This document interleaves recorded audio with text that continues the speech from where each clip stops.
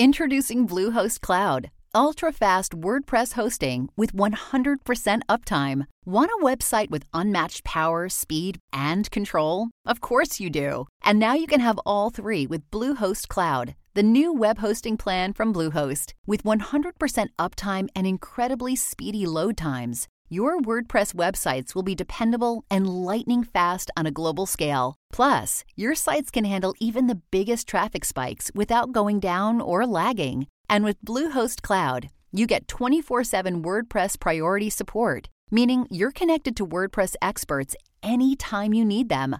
Not to mention, you automatically get daily backups and world-class security. So, what are you waiting for? Get Bluehost Cloud today by visiting Bluehost.com. That's Bluehost.com. From Hollywood, it's time now for Johnny Dollar. Don Wilkins, Johnny. Tri-Mutual Limited. Oh, hi, Don. Thanks for the Christmas present. Well, just don't take out the cork near an open flame. Yeah. Say, do you know anything about a guy named Mel Pryker? Nothing good about him. Why? Got himself killed last night. Murdered. Pryker was born to be murdered. Maybe so, but not at our expense. We're holding a $100,000 policy on him. Wow. Who's the beneficiary? His partner, Nick Shurn. Nick Shurn. You picked a fine pair of rats. Yeah, I know that now. The New York police are holding Shurn, but they've got no evidence. Go down there and check it out for us, Johnny. If Nick did the killing, we're off the hook. Any witnesses? One, apparently, the hat check girl in that nightclub of theirs. What's her story? I wish I knew. She's disappeared. We've got to find her, Johnny, before some of Nick's hoodlums find her. Don, maybe they already have.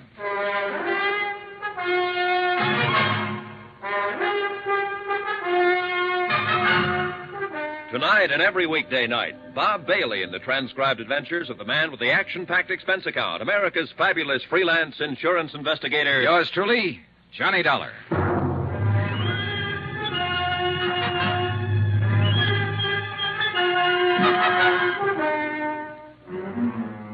Expense account submitted by Special Investigator Johnny Dollar to the Home Office Tri-Mutual Insurance Limited, Hartford, Connecticut.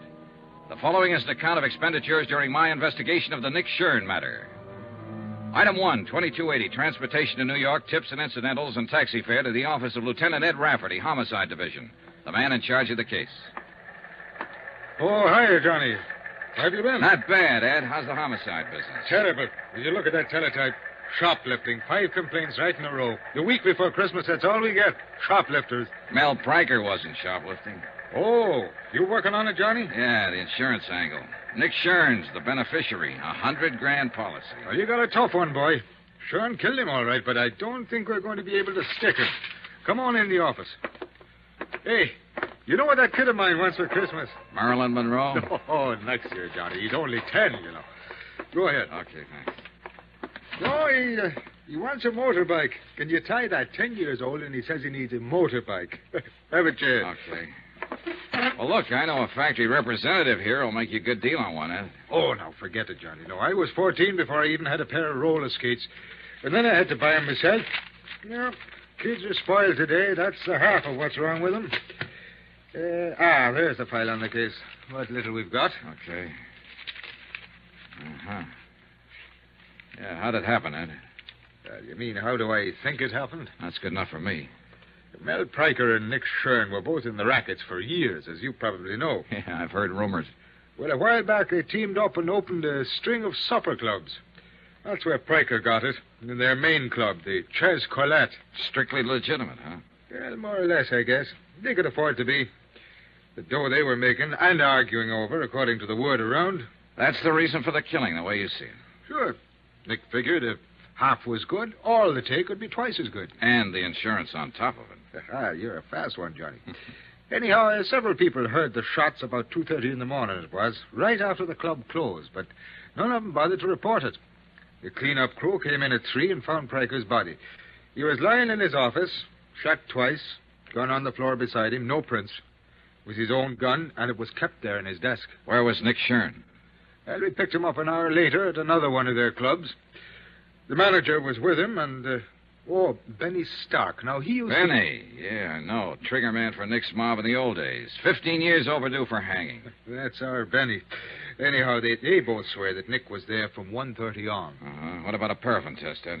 Positive, clear to the elbow, and you can throw it out the window. What do you mean?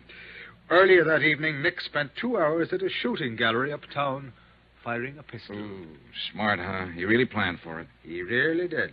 If without a witness, we haven't got a chance. I understand there was a witness. Some girl who was mixed up in it. Easy, Johnny. You're talking to a Rafferty. So the girl's Irish. Miss Kathleen O'Dare.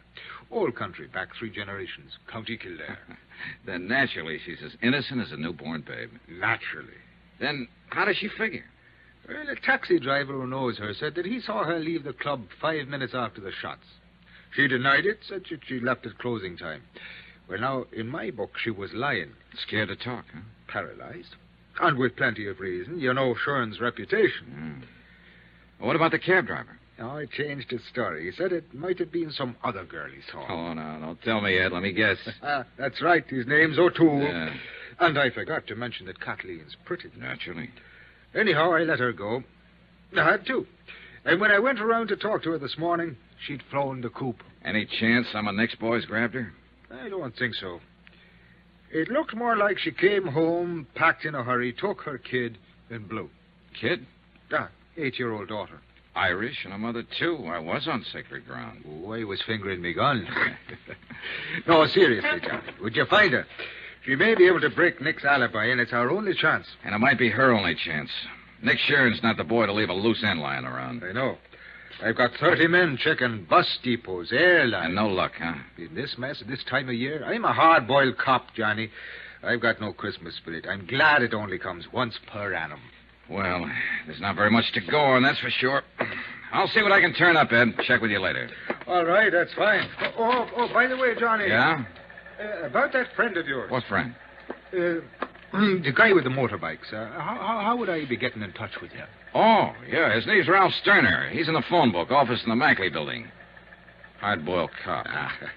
Well, they're kids, only young ones. Yeah, sure. Now, you find that O'Dare girl. Find her, keep her alive, and get her to talk. How long have I got to find her? What do you mean? Nick Shurn. How much longer can you hold him? Johnny, he was turned loose an hour ago. So that was it. A lot of maybes, a lot of questions, and a lot of pressure.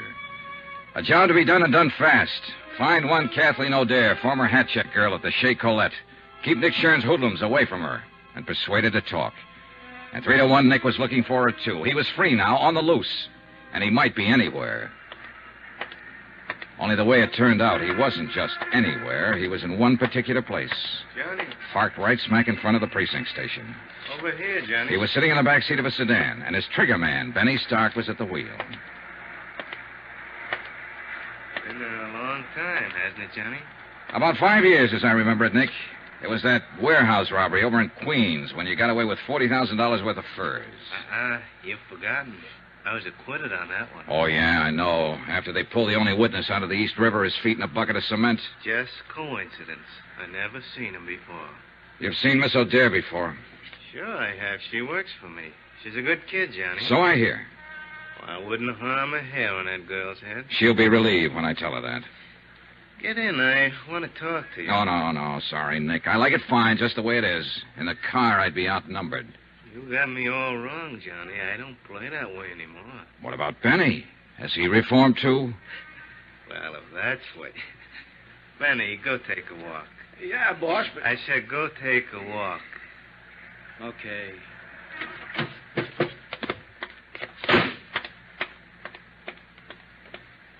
Get in, Johnny.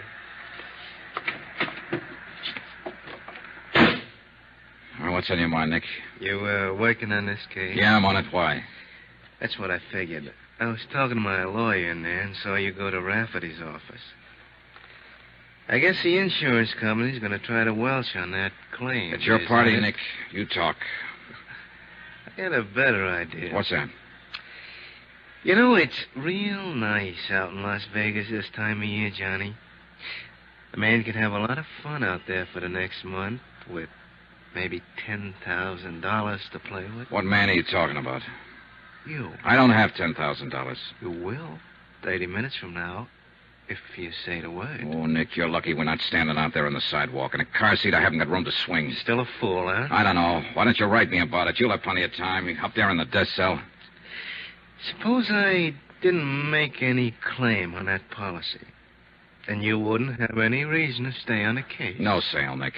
$100,000 is a lot of money. I'd want to find out why you didn't make a claim. You know why. You're out to pin this on me, and so are the cops. A man with a record hasn't got a chance. You should have thought of that before you killed Mel Pranker. Want to know something, Johnny? I didn't kill him. Well, I'm betting you did. What do you care who killed him? You're not shedding any tears over it. No, but I'd sure hate to see you get away with it. And I'd hate it even more if anything happened to that girl. Kathy O'Dare? Now, what could happen to her? She just might fall in the river. She probably thinks she's safe as long as she hides from the police and refuses to talk. She doesn't know you very well. You had me all wrong, Johnny. You know, you hear a lot about peace on earth, goodwill toward men around this time of year. Well, I don't have much goodwill toward the kind of rat you are. And I figured there'd be more peace on earth if you weren't on it. Push me, and maybe that's what'll happen. Well, at least that's fair warning. Yeah, it's fair warning. I'm going to tag you for this, Nick. You can count on it.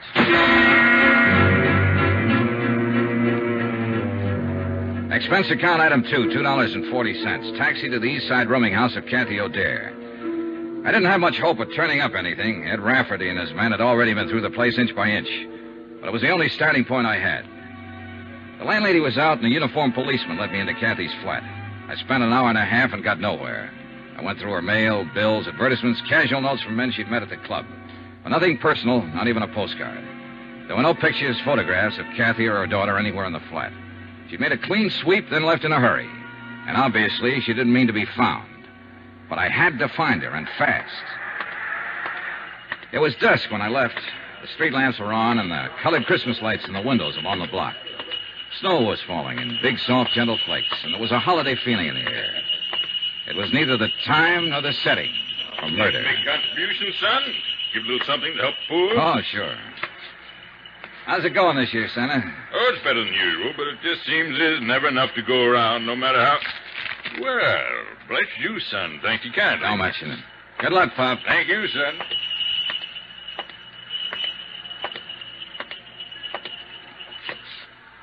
Well, the city ought to clean the streets better. I've been waiting for you. Sorry, Benny. It's not my day for punks. Get some friends want to talk to you. Start walking, Johnny, down the alley. It's dark down there. Start walking. This ain't just my hand in my pocket. It better be, Benny, with 2 cops standing up there on the porch watching. What are you talking about? There ain't no cops there. I smashed him in the mouth and knocked him flat, followed it up and kicked his gun in. He rolled over, came to his feet, and rushed me. I was hoping he would.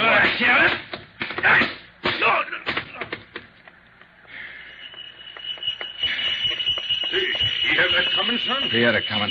Well, he sure did get it. Yeah. Hey, you know something, Pop? I think Benny wants to make a contribution to help the poor. Well, he ain't saying no.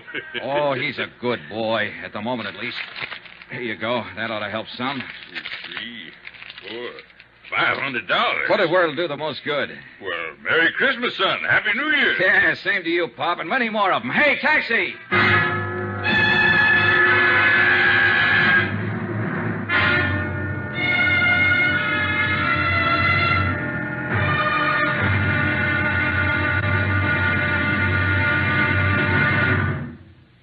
There'll be another intriguing episode in our story of the next Shurn matter tomorrow. Tomorrow, an old lady with a broken arm, a shivering girl, and bullets in the snow.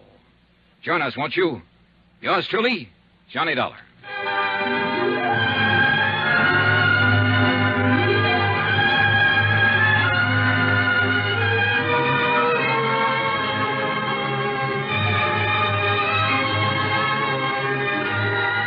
Yours truly, Johnny Dollar, starring Bob Bailey, is transcribed in Hollywood. Written by Les Crutchfield, it is produced and directed by Jack Johnstone. Be sure to join us tomorrow night, same time and station, for the next exciting episode of Yours truly, Johnny Dollar. From Hollywood, it's time now for... Johnny Dollar. This is Mrs. Gutler speaking. Godler? I'm Kathleen O'Dare's landlady. Oh, You yeah. left word you wanted to talk to me. That's right. I'm trying to find Miss O'Dare. Do you know where she is? You a friend of hers? I think I will be once I meet her. I'm an insurance investigator. I want to help her. That's what the other one said. Yeah. What do you mean? What other one? Fella that come up here a while ago, short, mean-faced, shifty-eyed. Benny Stark? Was that his name? He didn't say, Mr. Dollar. I guess he was too busy. Busy? Doing what? Breaking my good right arm. I'll be right over.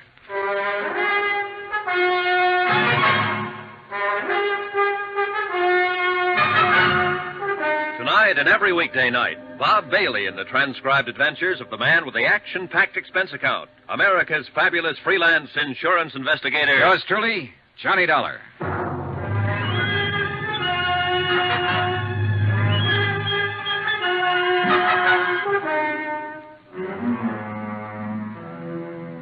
From Special Investigator Johnny Dollar, New York City, to the Home Office, Tri-Mutual Insurance Limited, Hartford, Connecticut.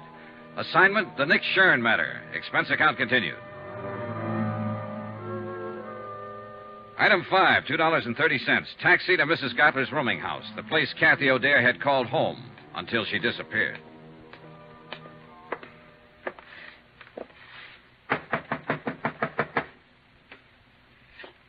Come in.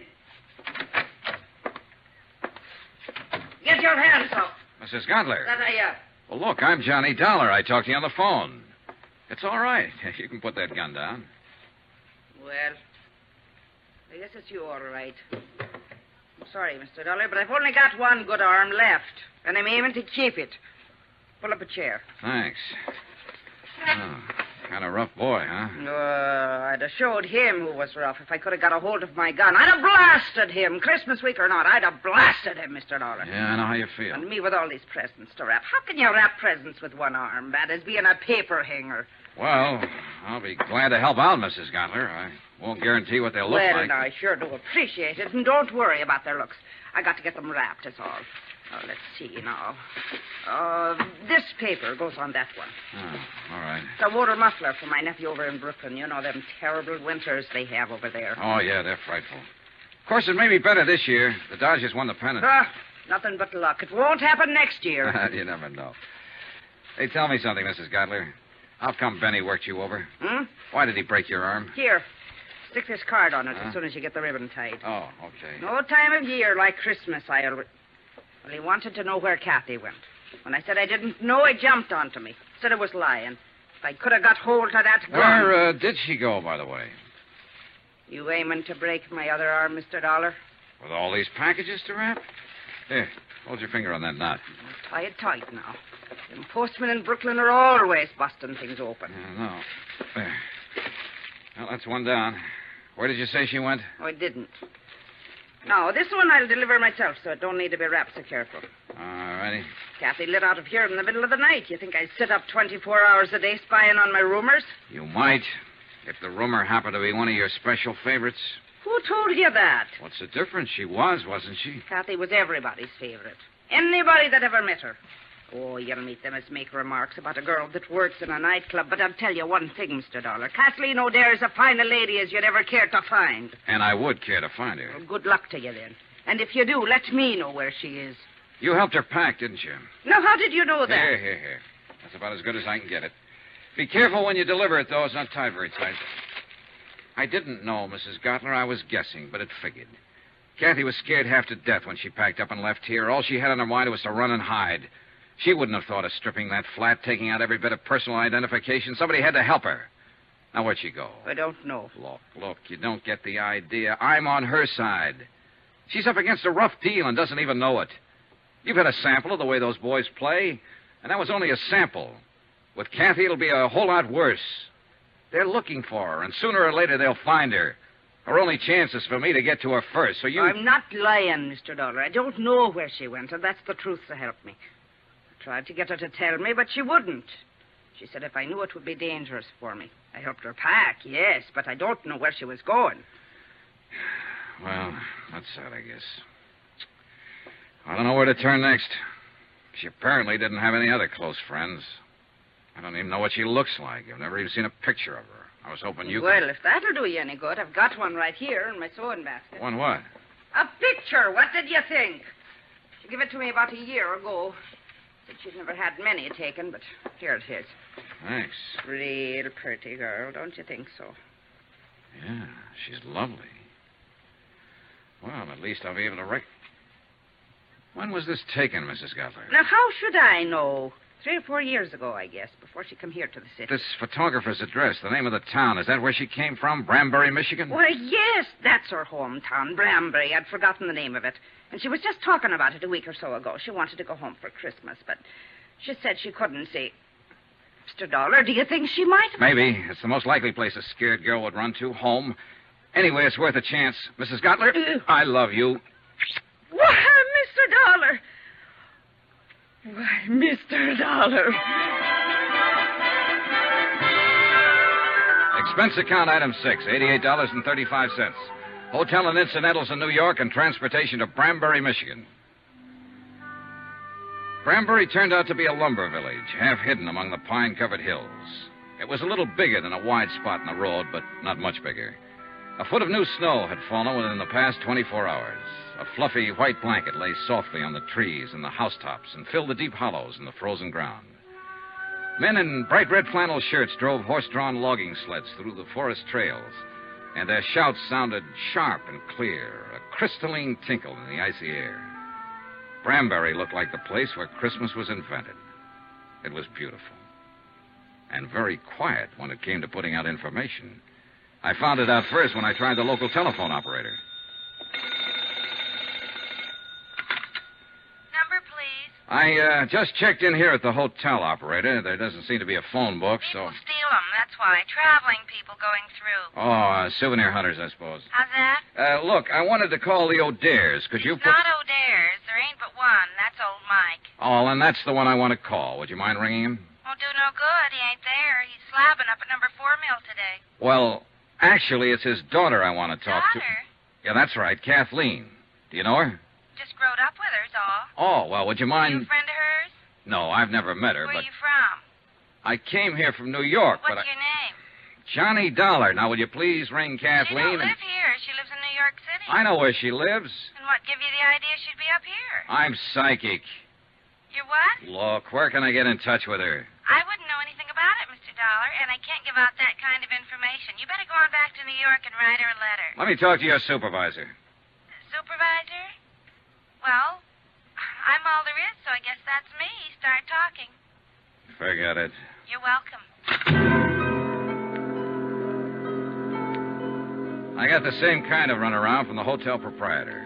As soon as I mentioned Kathy, he suddenly forgot his own name, age, and the time of day. One thing's sure, this town took care of its own. I wondered if the law in Branbury would take the same attitude. I decided I'd better go find out. As it happened, I didn't have far to go. On the sidewalk in front of the hotel, the law came to me. Just a second there, mister. Hmm? Like to have a little talk with you, if you don't mind. All right. It's quite a change to find somebody here who wants to talk. I understand you just got in from New York. Here on business? Look, you know why I'm here, but now everybody in town knows. Got any identification on you? Yeah. Have you? My name's Martin, Dan Martin. I'm the deputy sheriff in charge of this part of the county. Oh, then you're just the man I was looking for. Is that so? I'm Johnny Dollar, insurance investigator. I'm looking for a girl named Kathleen O'Dare. Do you know where she is? What do you want with her? I'm working on a murder case. She's a witness. Is there any kind of a charge against her? No, I just want to talk to her. What makes you think she's here? Are you a friend of hers, Mr. Martin? I've been in love with Kathy since we went to grade school. I'd be willing to die for her. Does that answer your question? All right, let me put it this way. You think you're helping her by hiding her out. All of you think so. But you're wrong. You're helping her right into her grave. Kathy doesn't figure it that way. She's scared. She doesn't know what she thinks.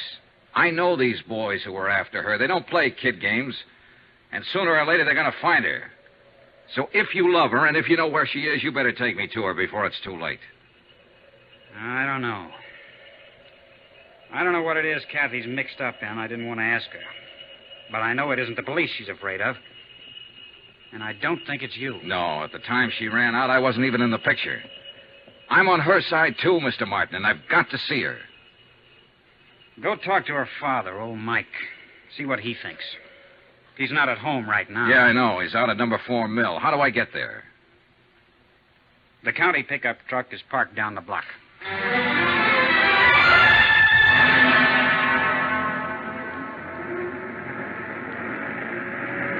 The tire chains bit into the packed snow and pushed the 4 miles of logging road behind us.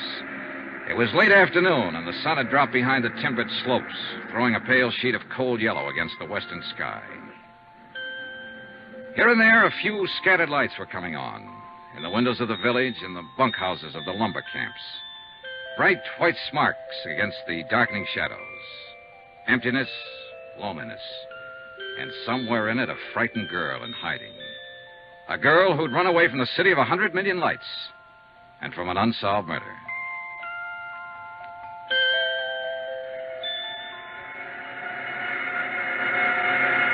Mike O'Dare was winding up a job working at the big slabbing saw, and I stood by and waited for him to finish. Be right with you, Mr. Dollar. This is the last one. Okay.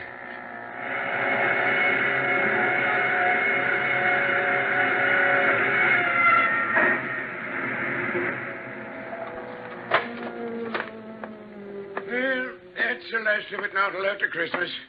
Yeah, I'm sorry to keep you waiting. Well, that's all right, Mr. O'Dare. My name is Johnny. Never mind. I know all about you. Dan Martin phoned. Said you was on your way out. Mr. Dollar, the answer is no. I see. I've thought it over since Dan called. Before I'd have anything happen to Kathy, I'd rather see 10 murderers going home. Now, look, hiding out won't help. As long as Nick Shurn is free, Kathy's in danger. You can't hurt her if you can't find her. I found her, Mr. O'Dare. Just by luck. There's not one chance in a million of... Sounds like a car. Ooh, that tarnation would drive out here this time of the evening. We walked over to the big doors. The car had stopped about 20 yards away. A man got out and turned toward us. I was standing under the dock light, so he recognized me before I got a good look at him. He jumped back in the car and went for his gun. Benny Stark. Get back, Mr. O'Dare. It was too dark to get a decent shot. I tried once more. And missed, and the car disappeared behind the trees. Mr. Dollar, who was it? Was that one of them? That's right, Mike. They found her.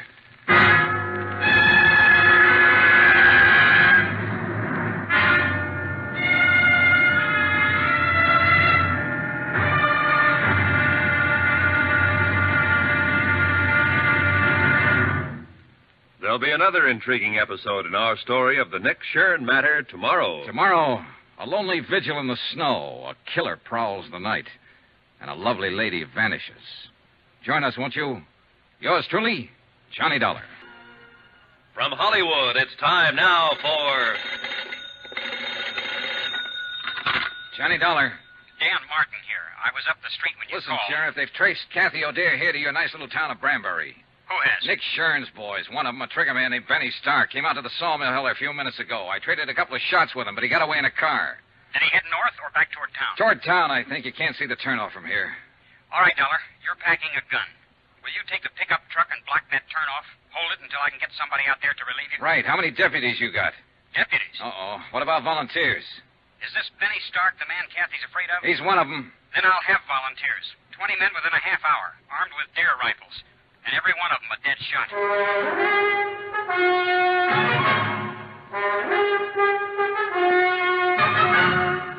Tonight and every weekday night, Bob Bailey in the transcribed adventures of the man with the action-packed expense account, America's fabulous freelance insurance investigator. Yours truly, Johnny Dollar.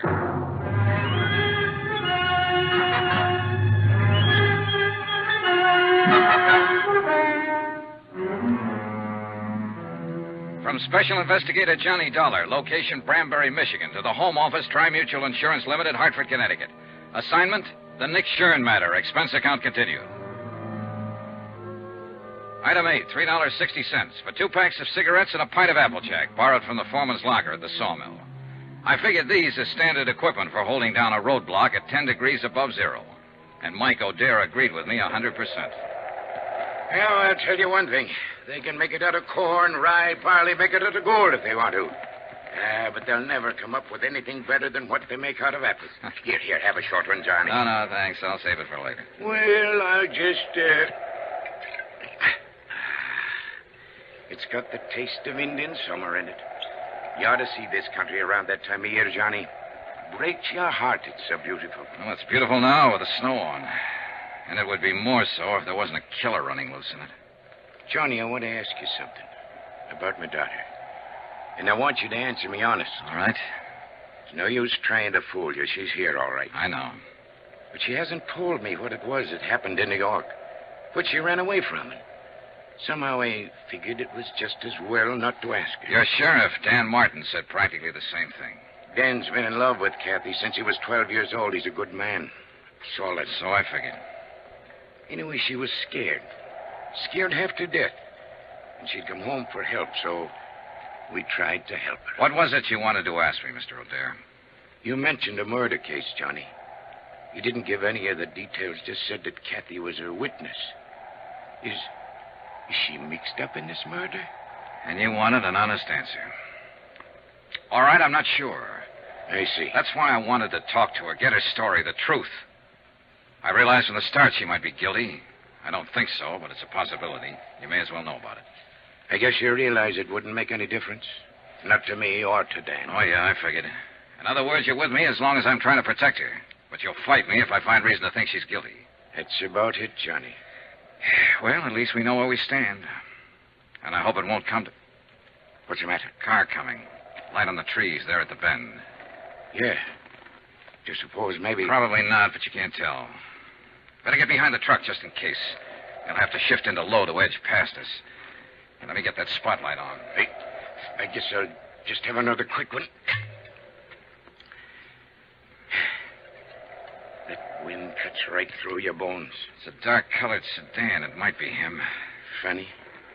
I'd been hoping for 2 months that Kathy'd come home for Christmas. And I didn't figure I'd be out here in the woods, hiding behind a truck, waiting to shoot it out with somebody that wanted to kill her. It's a crazy world. Keep your head down, Mr. O'Dare. Yeah. Just the driver by himself, wearing a dark hat. I don't know. You know, that kind of looks like... Huh? By golly, it is. What? That's Ted Perkins, all right. No doubt about it. And the... All right, you better wave him out past. He probably thinks we need help. It's all right, Ted. It's Michael there. Go ahead. We don't need anything. Yeah, we're all right. Thanks anyway. Well, there's one thing about people around here. They mind their own business and don't ask no questions. And they don't answer them often either. How's that Applejack holding out?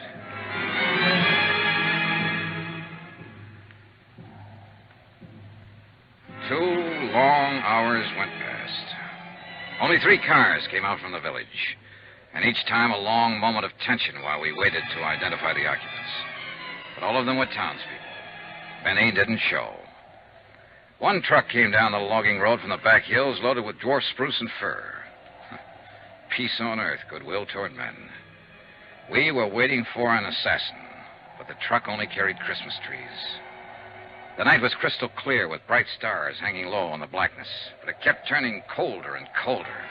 And to leave on the Applejack didn't help much. And the wind, too, changed gradually and blew fitful and gusty and strange. It's going to storm. Come a blizzard, maybe. Not tonight. Tomorrow sometime, or tomorrow night. I know this country. Know the signs. There's an odd feeling in the air, all right. There's an even odder one in my leg. Log rolled over on it, but near 6 years ago. Bothers me some in the winter. It's a lot worse, though, right before a storm. Well, that's kind of a handy thing to have. Well, that's one way of looking at it, I guess. Like one time when Kathy was little. When her ma was still alive. God rest her soul. We had a big measles epidemic here in Branbury, and every night Kathy used to add a line to her prayers. She'd say, "And please let me catch the measles so I can stay out of school like the other kids." Now she's wanted as a witness in a murder case. And somebody's prowling out there in the dark trying to find her and kill her. Little Kathy, who never harmed anybody in her whole life. Some things just don't make sense, Johnny. Some things never have. There was another time once when men like Benny were prowling in the dark, trying to find a little child and kill him. And he hadn't harmed anybody either. That was nearly 2,000 years ago. Yeah. So it was. I like you, Johnny. Kathy'll like you, too, and little Jill. Oh, now there's a pair for you. That kid looks more like a mother did at her age. Another car coming, Mr. O'Dare. Yeah. So there is. And this just might be the one. Maybe. I sure wish that Applejack hadn't run out.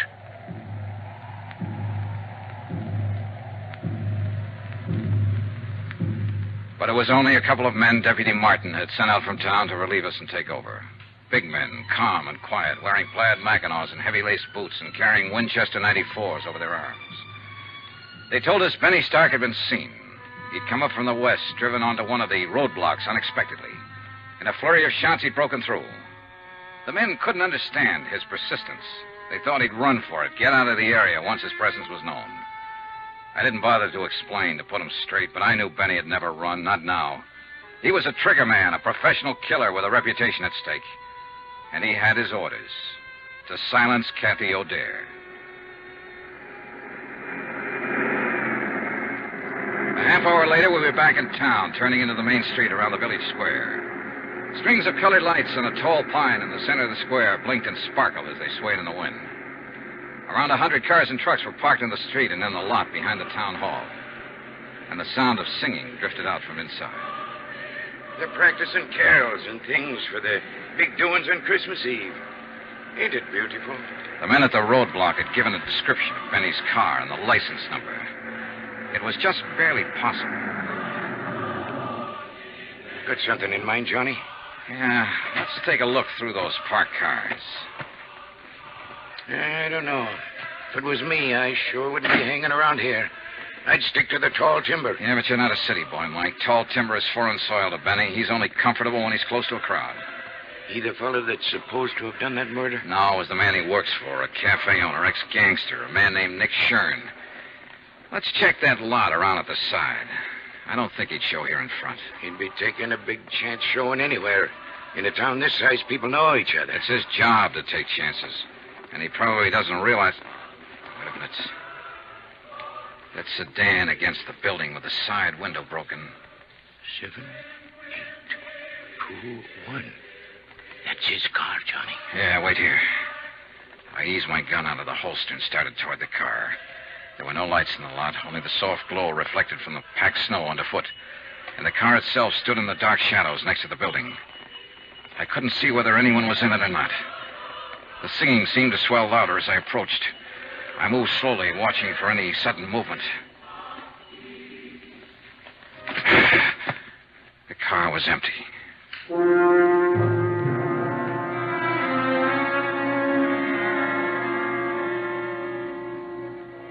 It was time, past time, to talk to Kathy O'Dare. And with the pressure tightening, the danger close to home now, her father was ready to take me to her. We drove over to Dan Martin's house, where it turned out Kathy and her daughter were staying. Dan's mother had been looking after her. Dan was there when we arrived, busy on the phone. Yeah, I know the car all right. The one Jed bought last spring down in Bay City. 7392.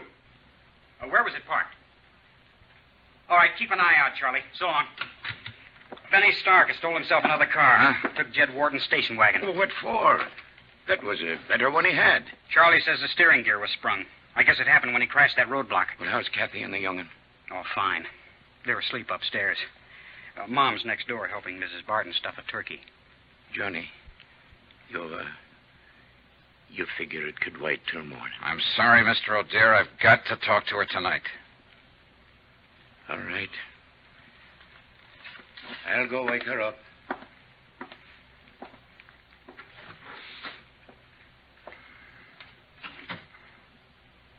Mr. Dollar, no matter what she's done, don't hurt her any more than you have to. As far as I know at the moment, Dan, all she's guilty of is withholding information. And most people would have done the same thing. Nick Shurn's a rough boy to tangle with. She was scared, that's all. Lost her head. She never did belong in a city. She belongs right here in Branbury. This is her kind of life. Why did she leave? Well, we argued one day, and she said she'd show me. So she ran off and married that fellow. He treated her bad. Finally left her. But she was too proud to come back. She wouldn't have come back now if she hadn't have been so scared. Well, maybe it'll work out now. She ought to stay. Her kid ought to grow up here. Learn the outdoors and the woods like Kathy used to know it. Why, she roamed through those hills like a young Indian. Knew every trail in that forest. Every timber camp and trapper's cabin from here to the ridge. I remember one time the two of us were up toward... What's the matter? What is it, Mr. O'Dare? You said Jill and Kathy were asleep upstairs. Ain't that what you said, Dan? Of course that's what I... Mike. What's happened? They're not up there. They're not up there or anywhere else in the house. They're gone.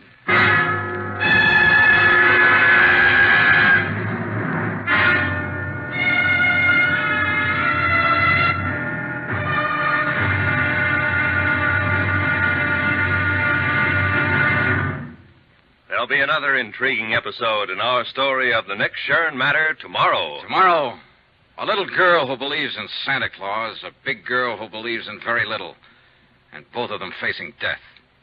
Join us, won't you? Yours truly, Johnny Dollar. Johnny Dollar? Mike O'Dare, Johnny. Any sign of Kathy? No, the boys at the highway turnoff haven't seen her or Benny, either one. Not a soul out that way in the last hour. What about there at the sawmill? Nothing, Mike. No fresh tracks on the logging road. No sign of her. And the worst thing is it's starting to snow again. Yeah, here in town, too. Dan Martin just phoned. No luck. She hasn't shown up at any of the roadblocks. She's around somewhere, and we've got to find her. We will, Mike. And it's got to be fast, Johnny. There's a blizzard coming up, and that gunman Benny Stark is around, too. Maybe he's already found her. Maybe even took her from the house, her and Jill both. Maybe she didn't get scared and run. Maybe it was him.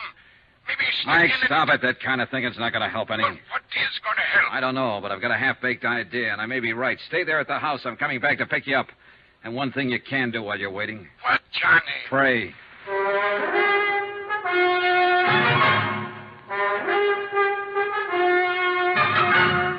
Tonight and every weekday night, Bob Bailey in the transcribed adventures of the man with the action-packed expense account, America's fabulous freelance insurance investigator. Yours truly, Johnny Dollar.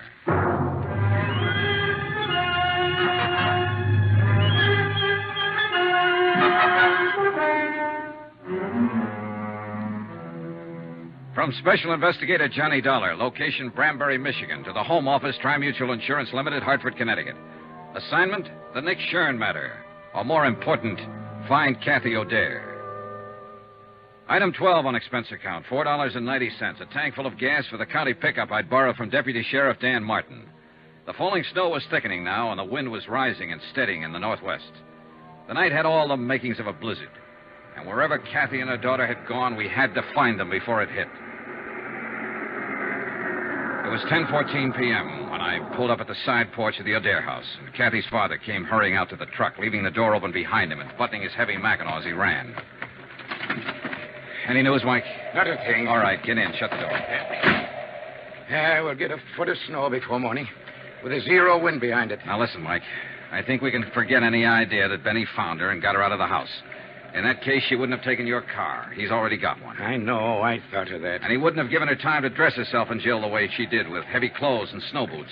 And she wouldn't have taken the rifle. Then what has happened? She knew I'd be there to talk to her sometime this evening. I think she lost her nerve, couldn't face it, decided to run again. Maybe so, but where, Johnny? That's what I want you to tell me.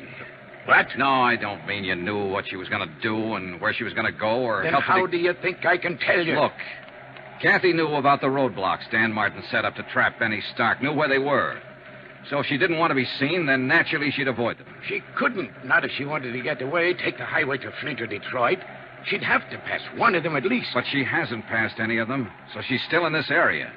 And I don't think she ever meant to leave it. But then... Dan Martin said Kathy used to spend a lot of time in the woods when she was growing up. He said she knew every back trail in these hills, logging camps, trappers' cabins. She did. She used to worry the dickens out of me the way she... Yeah. Now, where would she go, Mike, if she wanted to hide out back in the hills somewhere? There's a lot of places. Chippewa Canyon's one. 3 or 4 timber camps abandoned in the winter. Some cabins along the... No, she couldn't make it. There's a roadblock before you get to the turnoff there. It's got to be someplace she could reach without being seen. Well, there's Barker's Flats. Yeah, but that's 12 miles of a foot trail. She wouldn't try it in this weather, not with Jill along anyway. Then there's... Lake Pine. No, it's over the other way. Pine Lake Road. Where's that? Runs northwest of town. Not much better than a wagon road. Dan didn't put a block on it because it dead ends at the lake about 5 miles out. What's out there? Nothing at the lake, but you can go on up Pine Creek about 4 miles on foot, and there's some cabins. Maybe a waste of time, Johnny. Let's get going.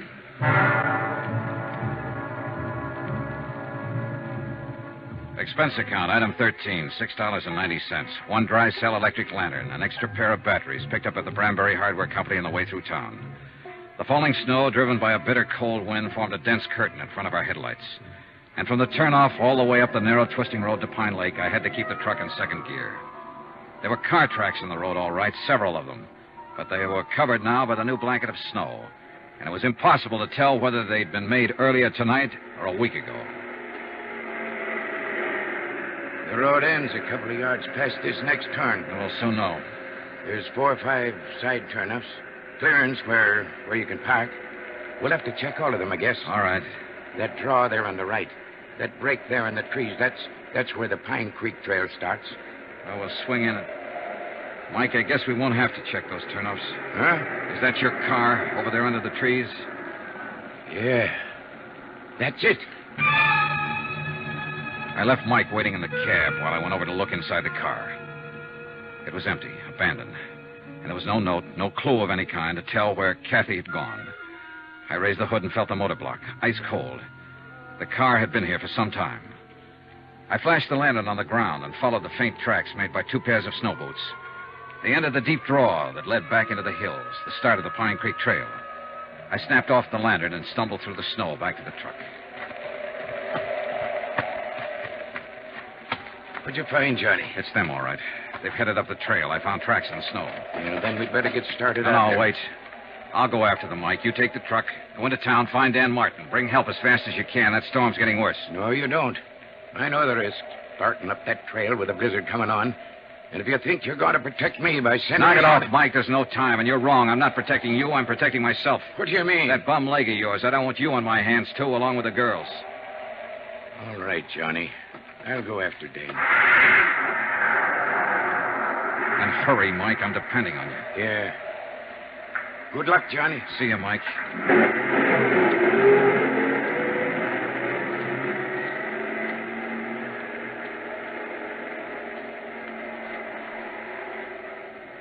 I stood there in the snow watching the headlights of the truck move away. Finally, they swung around the bend and disappeared. And I suddenly felt more alone than I ever had in my life.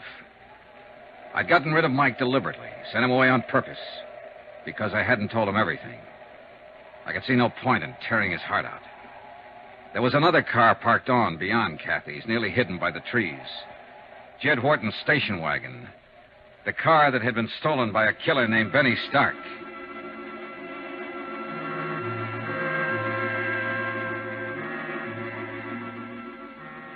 It took me half an hour to cover the first mile, and the storm kept getting worse.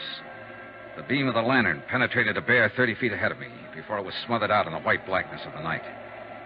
After a few hundred yards, the tracks I was trying to follow had nearly disappeared, snowed over, blotted out. I gave up looking for them and stuck to old Mike's description of the trail, following the left bank of the frozen creek. The drifts were deeper down along the creek bottoms, and the going was rougher. But I didn't dare leave it to look for better footing.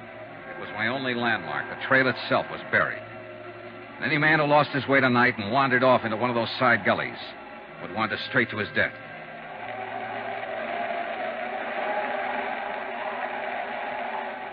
An hour passed. Then an hour and a half, or 2 hours maybe. I lost all track of time and distance. The wind cut through my clothes, and the numbing cold crept into me deeper and deeper. Gradually, the walking, stumbling, breathing, even thinking became automatic and without feeling. The world itself seemed to narrow down to a tiny circle close around me.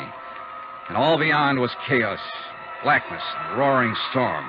I tripped over fallen logs and floundered back to my feet, dropped my lantern and recovered it, broke through the crusted drifts and struggled for footing, and kept on moving.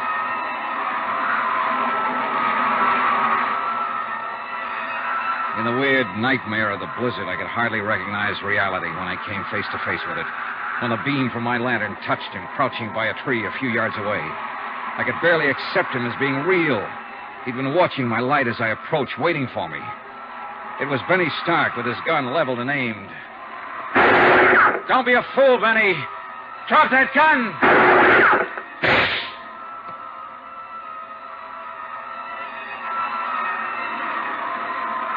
A curtain of snow swept between us then, blotting out the sight of him, and I was grateful. I turned and stumbled on into the storm, moving in pitch darkness now, except for the ghostly glow from the snow-covered ground. His second shot had smashed my lantern. I had nothing left to go by but instinct and luck, and they weren't enough. Within 15 minutes, I was hopelessly lost.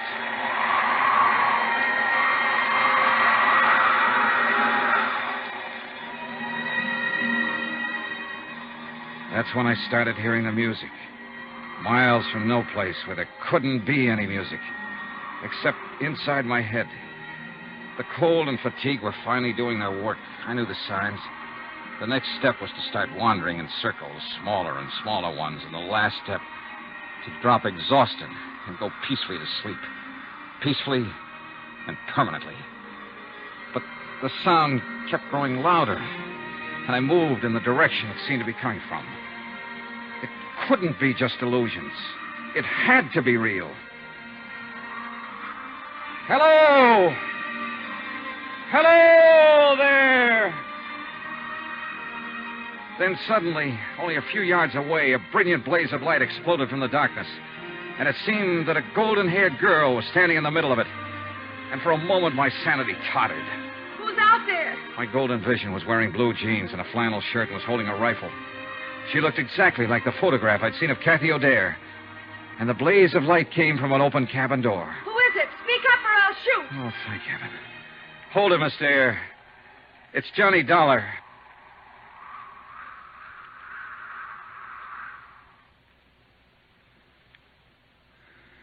Are you getting warm now? I don't think I'll ever get warm again. You will if you don't move away from the stove a little. The back of your shirt is starting to smoke. Yeah, I thought I was beginning to feel something. How's the firewood? There's plenty. And plenty of food. And a radio. If I hadn't heard that music, I'd have blundered right on past this cabin. Oh, we've got everything. We can hold out for a month if we have to. And I hope we have to. What about your daughter? Is she all right? Sure. She's fine. It's a picnic for her. A camping trip. And she's sound asleep back there in the lean-to. Dreaming about Santa Claus, I suppose. I wish I could. How did you find me, Mr. Dollar? A hunch. Guesswork. I was born under a lucky star. I wasn't. Oh, I don't know. I think you've been pretty lucky, considering everything. More so than your landlady back in New York. Mrs. Groutler? What do you mean? Betty Stark went to see her. Tried to find out where you were. When she wouldn't tell him, he broke her arm. Oh, no. Oh, the poor woman. Oh, it's a rough game, Miss O'Dare, trying to play it cozy with a mobster like Nick Shurn. You know, of course, that he sent Benny here to find you. He'll have a hard time finding me in this place. He did find you. What? Maybe he followed you from the house or saw you drive through town. Anyway, I ran into him back down the trailerways. I thought I heard shooting a while ago. You did. He tried to ambush me. He thought he had the drop, and he wouldn't give up. I had to kill him.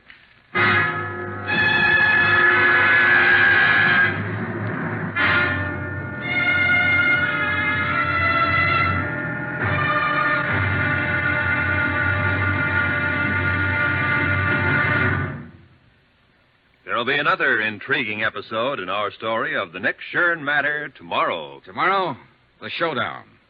Victory, and then disaster. When a visitor to the little town of Branbury turns out to be death. Join us, won't you? Yours truly, Johnny Dollar.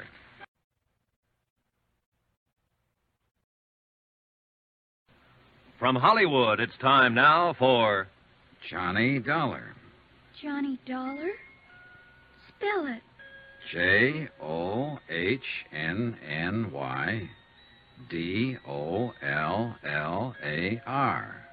That's not right. You forgot to capitalize. Hey, you're right, honey. Let me hear you spell your name. Okay. Capital J-I-L-L, Jill. Capital O, apostrophe Apostrophe. I never can say that. Capital D-A-R-E. Oh, Dare. Of course, my last name's actually something else. I forget. But my mother says I'm really an O'Dare. Not the least doubt about it. I can see it in a minute. I like you, Johnny Dollar. And I kind of like you, too, Jill O'Dare. You think my mother's pretty? I think she's lovely. Then why don't you get married to her so I can have a daddy? Well, that's, certainly something to think about. And, not a bad idea.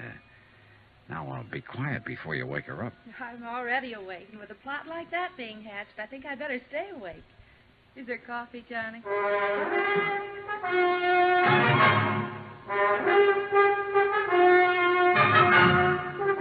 Tonight and every weekday night, Bob Bailey in the transcribed adventures of the man with the action-packed expense account, America's fabulous freelance insurance investigator. Yours truly, Johnny Dollar.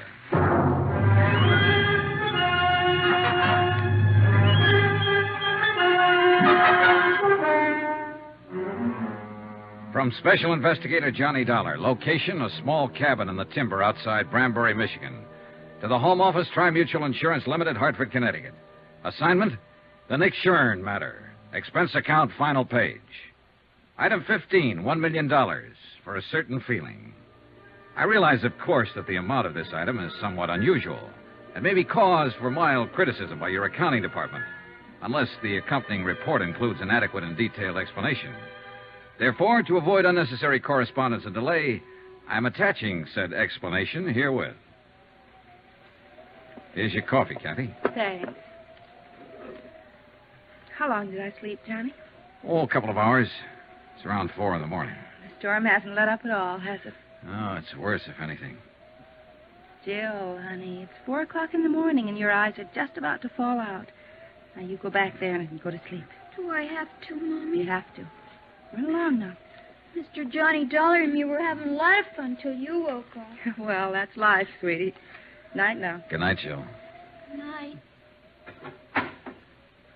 Proud of her? I'm crazy about her. That's what you mean. She's a great little girl. She's the only thing I ever did in my whole life that turned out right. That bad, huh? Johnny, it's no good. I know why you're here. I know what you expect from me, and the answer's no. You're jumping the gun. I haven't asked you anything. You will. You haven't done all this for nothing. You're going to ask me to come back to New York and testify against Nick Shurn. I might ask you to tell the truth. Is that just another way of wording it? I didn't see anything, hear anything.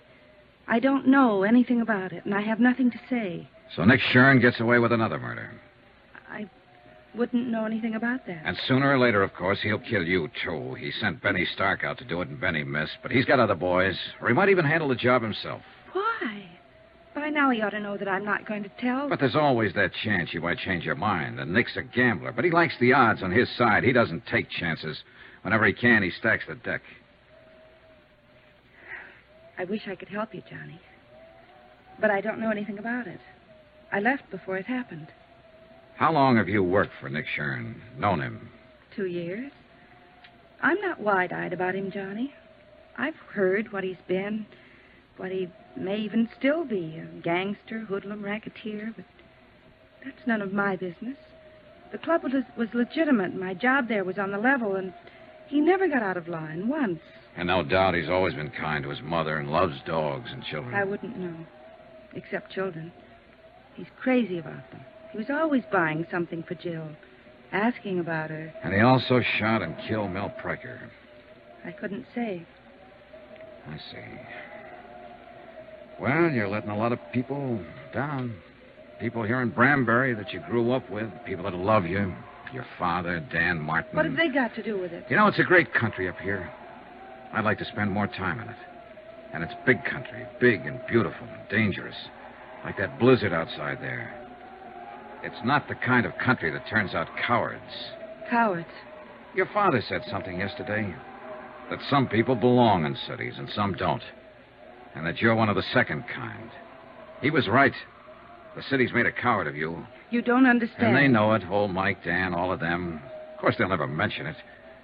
But you're letting them down, and they know it. And you know it, Kathy. They don't have a daughter to think of. It's not her fear we're talking about. It's yours. All right, I'm scared. I've got reason to be. It's easy for you to talk. You don't know what fear is, what it can do to you. I don't. It can push you and drive you and make you do things you hate yourself for. And it can destroy you. How would you know? How would any of them know? Who haven't felt it, who haven't been there. Kathy, you're not alone. We've all been there. It's not the fear that's important.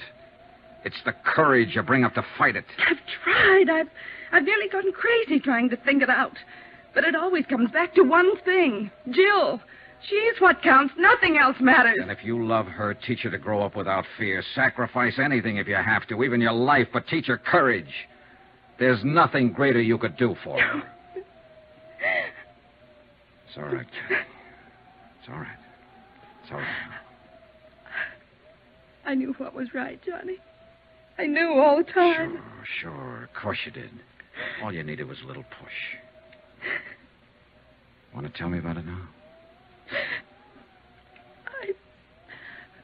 I was there at the club that night. When it happened, I stayed after closing. I had some presents for Jill, and I wanted to wrap them before I took them home. Nick and Mel Pryker were upstairs in the office. Nick was there? Yes. I could hear them arguing. They didn't know I'd stayed, and then... Go on. I heard Mel yell out. He said, "No, Nick, no." And then I heard the shots. Yes? I didn't even think. I ran up to the office. Mel was lying on the floor, and Nick was standing there with a gun. He told me to get out and to keep quiet if I wanted to keep on living. That's it, huh? Yes. Would you make a statement to the police, testify at the trial? Yes. Oh, good. Will you help me, Johnny? Will you stand by me? You know I will. You've got to, because I'm scared. I'll be scared all the way, but I'll do it if you'll help me. I'll help you, Kathy, all the way. Now, why don't you curl up here and get some sleep? Come on. Maybe now I can sleep. It's going to be all right. Thanks, Johnny, for giving me the push. Oh, sure, honey. You know something, Johnny? I'm with Jill. I like you, too. She went to sleep with her face against my chest. And after a while, little Jill came tiptoeing in and curled up on the other side. And I sat there holding them both, thinking and waiting for the dawn. So that's what I mean about $1 million feeling. True, it wasn't my little girl, or my big girl either. But for the moment at least, well, that item still goes. I'll still tag that feeling at $1 million. And I was sorry when the storm was over and a rescue party came up from town. Because I felt I'd had one moment in a lifetime that I'd never find again. Good King Wenceslas looked down on the feast of Stephen when the snow lay round about. The big event of the year in Branbury was the Christmas Eve show in the town hall. There was music and a pageant and singing, and everybody took part in it, from the youngest kid in town to the toughest old grizzled lumberjack from the back hills. Jill was in the children's chorus, and old Mike was to operate the spotlight, so they went on ahead. I took Kathy. And since she wasn't quite ready to face people yet, we made a point of getting there late. I didn't care when we got there, as long as I was with her. We slipped in quietly and took seats at the back of the room. The string group from the high school orchestra was playing, and no one noticed us. Not even old Mike, Kathy's father, who was working the spotlight. I hope Jill does all right. She hasn't had any time to practice with us. Oh, she'll do all right. We'd been there about 10 minutes when somebody else came in and slid into the one seat between us and the door. I didn't look around until I felt Kathy stiffen beside me. Oh, no. It was Nick Shurn. Nobody gets excited now or makes any sudden moves. We just sit here quiet like. He slid his hand over to feel inside my coat under my arm. Now packing around, huh? Perfect. I'd left my gun at Kathy's house. Old Mike had been dubious about it, but with Benny dead, I'd seen no reason to carry it. And after all, it was Christmas Eve. All right, now we're going to ease out of here now without attracting no attention from anybody. You're crazy, Nick. You're crazy. Shut up. And just don't forget one thing, Dollar. I'm not holding this gun on you. It's aimed right at the middle of Kathy's back. Let's go. Johnny. No choice, Kathy. Come on. The back of the room was dark. Nobody paid any attention, and somebody was always leaving or coming back in.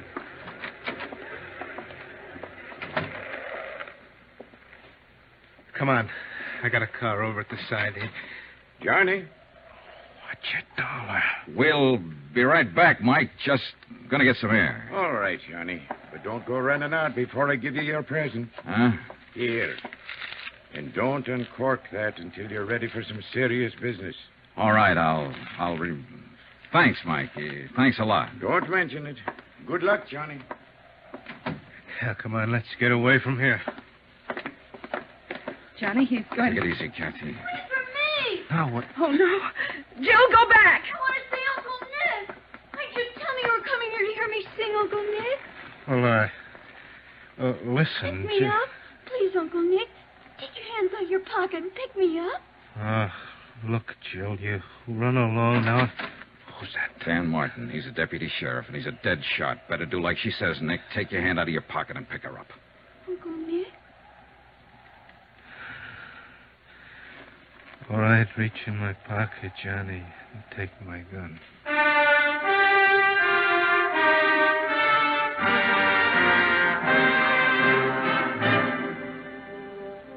Later, Kathy and I walked around outside. We could still hear the children's chorus singing inside. Jill saved our lives tonight. No, she saved Nick's life. What do you mean? That present your father gave me, up there at the spotlights. He could see what was happening, and he thought real fast. That present was a gun. Then you... I had Nick covered from the time we stepped off the porch. I'm glad he didn't move. I'm glad it happened like it did. Yeah, so am I. I thought we'd never see those stars up there again. You kept hold of yourself, Kathy. You showed a lot of courage. No. But maybe I can learn to show it. I was just thinking, Johnny, looking at the stars up there. There was fear in the world then, 2,000 years ago. And he had courage.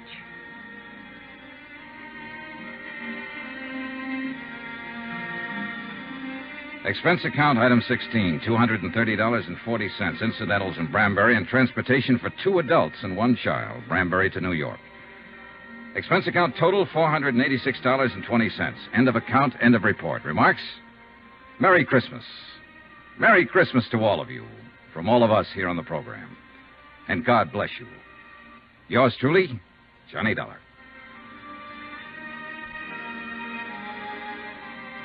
Yours truly, Johnny Dollar, starring Bob Bailey, is transcribed in Hollywood. Written by Les Crutchfield, it is produced and directed by Jack Johnstone.